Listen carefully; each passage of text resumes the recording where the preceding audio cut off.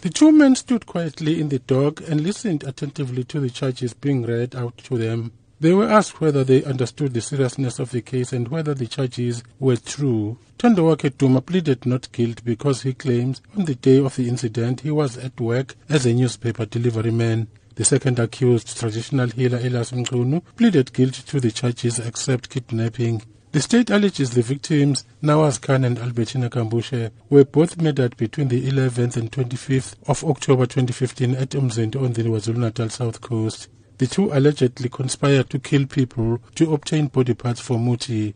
Armed with a knife and a bush knife, they allegedly attacked the two victims in bushy areas of Umzinto, where they robbed them of their belongings, including cell phones, before attacking them with the knives, causing injuries to their necks, heads and arms. Both died at the scene. A few days later, the men allegedly returned to the bodies to sever the heads and remove body parts. Several witnesses are expected to take the stand on the matter as the trial continues. I'm Cyril Mnguni in Pietermaritzburg.